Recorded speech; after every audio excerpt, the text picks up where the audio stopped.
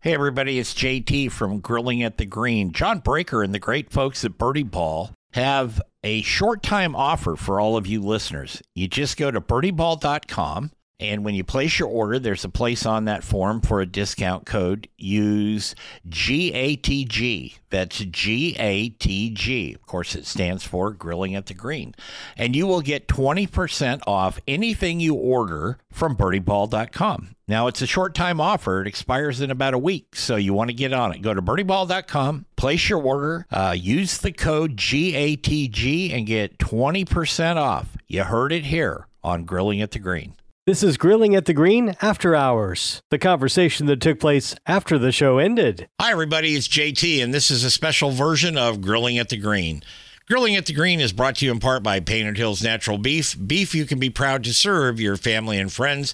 That's Painted Hills Natural Beef. Hey, everybody. Welcome to After Hours here on Grilling at the Green. I'm JT, and today we're talking with Jim Dodson.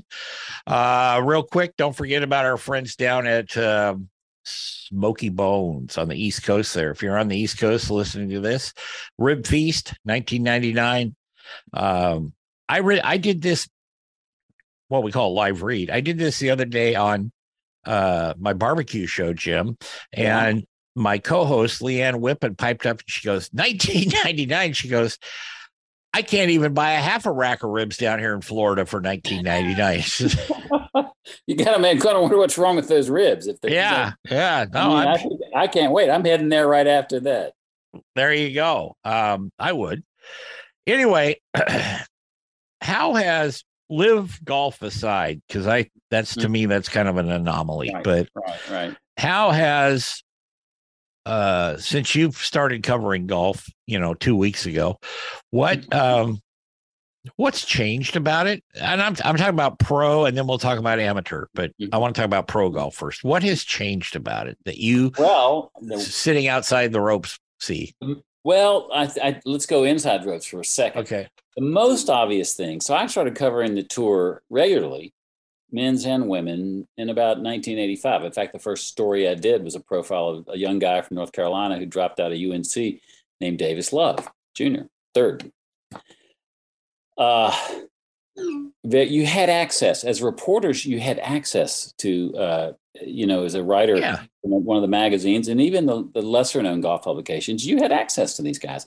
I remember spending days with Freddie Couples and Mark Calcavecchia. And I probably did profiles of 15 or 20 over those years. And I'd go and spend 2 or 3 days with him and go to restaurants and see, Freddie took me and I went to see his wife's polo ponies. And, I introduced him to David Clayton Thomas. He had no idea who David Clayton Thomas was, the blood, sweat, and tears. Yeah. It was fun. And you got to really know this human being. Well, increasingly, it was really kind of after the War by the Shore, golf became, you had usually one agent who you would call, and they would, if they liked your publication or they would set it up, and you could go and spend 2 or 3 days with these people and then follow them at a tour if you wanted to.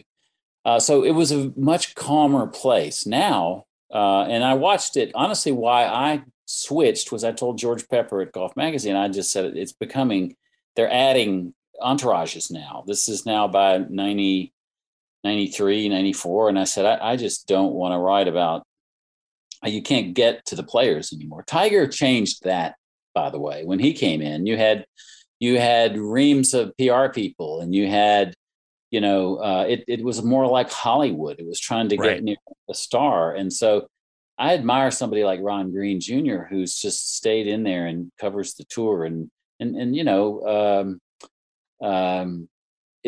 That really changed. And so today you really don't get a view of the player. You don't see the humanness of them. And they live in kind of a bubble like Tiger did. And I think some of the writing that you see about players, you don't see a lot of writing about these real players, and you don't see much like the book on Phil. You have to go by what's public record. You're not going to get a lot of direct insights from these people. Right. I think that's really unfortunate. Part of the wonderful thing about the PGA Tour in its early days, even though it was not a great generator of wealth at that point, from Arnold Hogan's day and Snead's post-war to Arnold, you traveled by car. You got to know the fans. Byron Nelson used to go 5 days ahead of wherever the tour was coming and would go on every radio station and have luncheons with the Civitans and meet the families. Those days are, they're just ancient history now for the tour. So that respect, the player stuff has changed a lot. I think the fan experience, obviously, I've watched my own GGO go it morphed into the Kmart Open, and then it became the Chrysler, and then it finally became the Wyndham. It's the same tournament, same town, the Triad here, Greensboro, Winston, High Point, Winston-Salem. And it's very well beloved. People, and they have made their mark. This is the last of the regular season, and the FedEx stuff. And so they have made theirs family focused. It's entirely family, right. So that's one of the changes. I think each tournament now strives to have something unique, and they're starting to really cater to fans in a way, food, drink, easy, So I think that's pretty good. But I got to tell you, the gold standard, I saw it. I'd been to 3 British Opens in my life, but never one at St. Andrews. Now it was 150th, but still, that was the gold standard of how to treat fans. I've never seen more polite people. I love the USGA, but I always wonder why they don't give away the shirts to their marshals and people that are volunteers. The RNA does, and they were so polite, and people it was so relaxed. That was just wonderful. And then, of course, they let the fans come out and follow the players in, which is just beautiful. That's a throwback. Yeah, I think it is. And, your comments about not being able to get access to the players. I will say female players on the LPGA tour are much more accessible. Totally agree.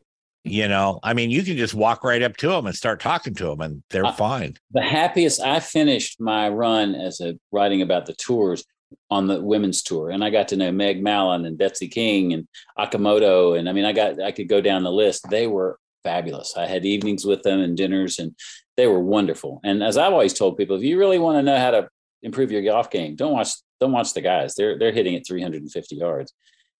Watch the women.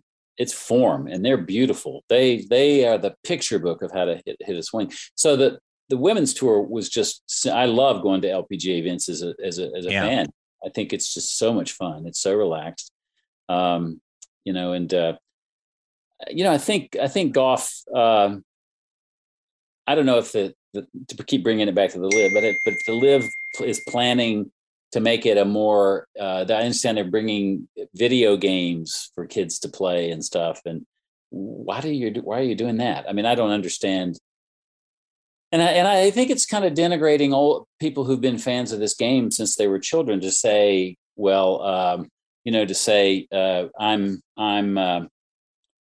it's for old guys. They keep running up the number 64-year-old people, and that's who's going to tournaments and stuff. Well, I didn't see that today. I was out at the Wyndham, and it's the Monday, which is kind of a quiet day. But there were tons of families, fathers with their little sons carrying them along, walking hand in hand and buying them a hat and stuff. It was just very, very cool to watch all that stuff, No, it's very cool to do that. And I do like the fact, like we said earlier, they are, the LPGA has come a long ways. They've got fan experiences and stuff. The one here in Portland, it's, I think it's the oldest ongoing LPGA tournament. This year is their 72nd year, coming up here shortly. Wow.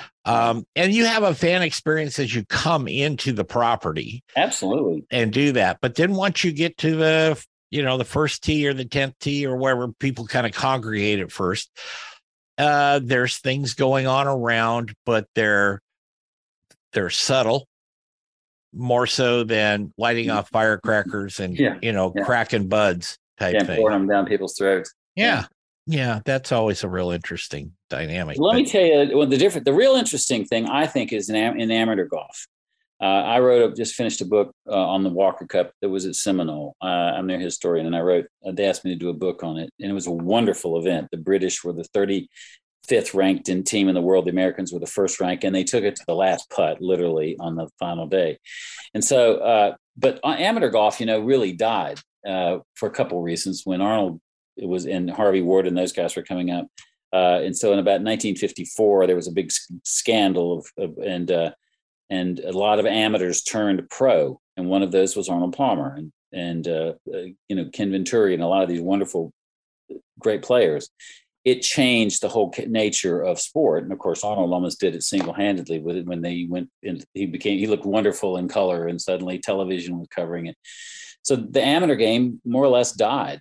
And yet I think there's a kind of a renaissance going on in amateur golf now. The Walker Cup drew huge galleries. And I think it's so much fun because a lot of those kids in the British teams are in American colleges at Wake Forest and Oklahoma State and stuff. So they love America, and a lot of them are now playing on the PGA Tour. The kid who won the U.S. Open was just 3 years ago was on a Walker Cup team. Yeah, I watched his brother in this one. So I think amateur golf could have a real renaissance because they're playing for the love of the game. They're not playing for a Maserati and Greg Norman girlfriend lookalike. They're not playing. I see that here. Actually, I live very close to a course. It's the Oregon Golf Association, home course. Yeah. And they have a lot of amateur tournaments here and so on and so forth. And they have their own cups and different flights and divisions and, go on forever. Point is, the last couple of years, I think COVID had a little bit to do with this because golf was one thing you could do here, sure. But that did not fade away. That has stayed, and it is continually grown. You can't drive by those golf courses and not see them full. Oh, I know. Yeah, and that's one of the blessings of COVID. It drove people outside, and a lot of people picked up the game, and a lot won't leave it. Now, there'll be people that said, "Oh, God, it's too hard, too expensive." I mean, when I just looked at a driver yesterday, a Callaway driver was $600. But they will. I would guess a lot of those people will stay in the game because it is. There's no more fun game to play with friends and family or just by yourself. It's one of the few games you can actually play by yourself and enjoy it. Do I need to call Dame Wendy and get her to spring for that driver for you? Yeah, well, I just bought an old man driver that I didn't like. I took it to Scotland. It did not treat me well, so I was tempted to leave it. Funnily enough, last little detail in Scotland, did you read that there were 4,000 unclaimed golf bags that got stuck at the Edinburgh and Heathrow airports? Yes, I saw the picture. It would look like a funeral pyre. Yeah. My son-in-law his one was his bag, and he had all these wonderful things he bought in St. Andrews. His bag. He has one of those Apple tags you put in your bag, and he's tracked it to Dublin. So it's made it to Dublin, and he hopes to get it.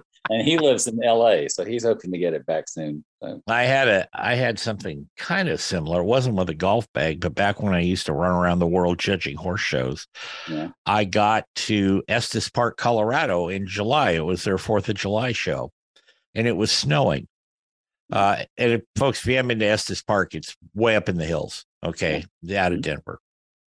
So I get there, and I had my bags, or so I thought, and I opened them up, and it was a sample bag of Victoria's Secret lingerie. Well, that started a rumor mill about you, Jeff. It did. And the next morning I went to work to do the show. I had no coat. Your underwear was outstanding, right? My underwear was outstanding. And so they gave me a sweatshirt, which was about 2 sizes too small. So I'm standing out there like this. So we had our first break, and one of the ladies that was kind of helping me, my assistant, she drove me downtown, and I bought a couple new pairs of jeans and a coat and a couple shirts. And because in Estes Park, the next day it was 95 degrees. Wow. I mean, you're in the Rockies, for God's sakes. It's going to happen. Right. So anyway, I did get the Victoria's Secret stuff sent back to the person on the luggage tag, but the bag looked exactly like mine, and I did not bother to read the tag. I just grabbed it. So, are you on their mailing list though for your bride? No, I can't say. I wouldn't admit to it anyway. Sure, Jim, that's good. but I probably was. So for somebody who writes about golf and golf history and all that, how much do you actually get to play anymore? Well, that's a painful question. I played yesterday, and that was a judge of what. Of course, now it was 95 degrees when we went out and played, and that I am a terrible hot weather. I think it's golfer. I think it's because I lived in northern New England for all those years. Right. I'm a 9 handicap. I was once a 2. I moved to Pinehurst. My game kind of fell apart because I didn't play. I mean, one of the things I did not have in Southern Pines and Pinehurst, crazy enough, the home of golf in America, I didn't have golf buddies. So I didn't have any, Wendy and I'd go out and play. And every now and then, every group that ever came to town wanted me to talk and sign books and play golf with them. But that was really kind of, I was very self-conscious about that because they would think you're a scratch player. And I used to be really good. Well, time takes its toll on the body, and I'm in really good shape, I think, for what I am now. And I'm not, but I don't hit the ball as far as I used to. Then the good thing is I went up to the senior tees finally, and I can hit it. I can out hit all the group I play with. So it's still, for the moment, I'm having fun. And I'll put together a good round and shoot 77 or 78, and then I'll blow back to 84. So, I'm just happy to be out there. It's really the fellowship of the game I love. And working on this Peachtree book this is a club that was built on Bob Jones's love for fellowship of the game. And that's really, for me, the perfect thing. I get involved, as you know, you've helped me several times. I get involved with a lot of charity scrambles. Mm-hmm. They invite the radio guy out, and do that. But that's really why I do it. I've got a core group of guys that I play with. Yeah. And we play other times too, but on these tournaments, we play with them. I help get prizes and items for their raffles and auctions and this type of thing, because I love to help raise money for the kids. I know you do. Yeah. And that's what I enjoy, because we always have a great time. I mean, you can turn in a total crap score and it doesn't matter. So Reese Jones and I were up talking about his memoir the other day up at Maidstone, one of the great old courses that goes back to we started playing, and we played 15 years ago, and we got to the last hole. And there's a chapter in the Range Bucket List, my latest book, called Good. And we got to the last hole, and we were both really pretty good golfers then. I was about a 5. He was same thing. He's 10 years older than me. But we got to the last hole. I had a 12-foot putt for birdie. He had a 4-foot putt for birdie. He looked at me and said, good. So we shook hands and called it a draw. So the other day, last on Monday, we played Maidstone, same course. Again, now it's 15 years later. It was a lot of bogeys. We were on the same. We didn't keep score, and our caddy riding on the cart was just so amazed. And he said, he was from Argentina, and he said, "You not keep score? It's amazing to me. You both love golf. I'm listening to you. It's like listening to something magical because you're both golf. You know everything about golf, And it was really cute. And he said, "But one thing, you're not keeping score." And I said, "Well, his name was a funny name, kind of like Garrett, but it was Spanish." And I said, Garrett, that to me this is more fun. This is my friend Reese. We have a million things. We've traveled together. We know each other's lives and stories. Our wives know each other. And it was just fun being on this magnificent golf course and hitting shots. And I said, well, we're going to play the last hole and for $1 million like we usually do. So we teed it up and we played. The difference was I had a 5-foot putt for bogey. Reese had a 12-foot putt for bogey. I turned to him and said, good. And he said, good. So we went in, that's there golf. You go. That's golf. That is golf. And it's what we do. I'll just put it that way. It's what we do. Yeah. Jim Dodson, thank you so much, my friend, for being with us today. Oh, my pleasure. I really do like the look there. Pebble Beach and the Hawaiian shirt. Next time I'll try to dress a little better. No, you're fine. You're fine. I'll send you a Hawaiian shirt though. Okay, good. For my barbecue stuff my cooking stuff, I should say. Yeah. For television, I found some with old Roy Rogers prints on them, and Now So we're dating. I wear those. That's Yeah. awesome. Yeah, it's all good. Folks, you can find Jim's books most anywhere, good bookstores, online. But I would, if you haven't read it, I would recommend Final Rounds first and foremost. That's my favorite. I mean, they're all good. I've read all of his books that, like I said, but I would go with Final Rounds, maybe the Dew Sweepers. By the way, is the Antichrist still going? Yeah, now we're going to go. I think we're going to go in April, and we're going to hit Ireland, England, and Scotland. This is my best friend. We've known each other for 55 years. And the bastard, excuse me, you can't say that on air. Yeah, you can say this because this is only on the internet. The some bitch started beating me after 50 years last year. So I'm taking him home to his homeland, and we're going to play like 12 courses over 2 weeks and have a match to end it all. So, and we're both turning 70 next year. So it works out really well. Well, that's perfect. Jim, thank you so much. We'll be back next week with another edition of After Hours here on Grilling at the Green. Until then, go out, play some golf, have some fun, stay cool, and take care of yourself. See ya.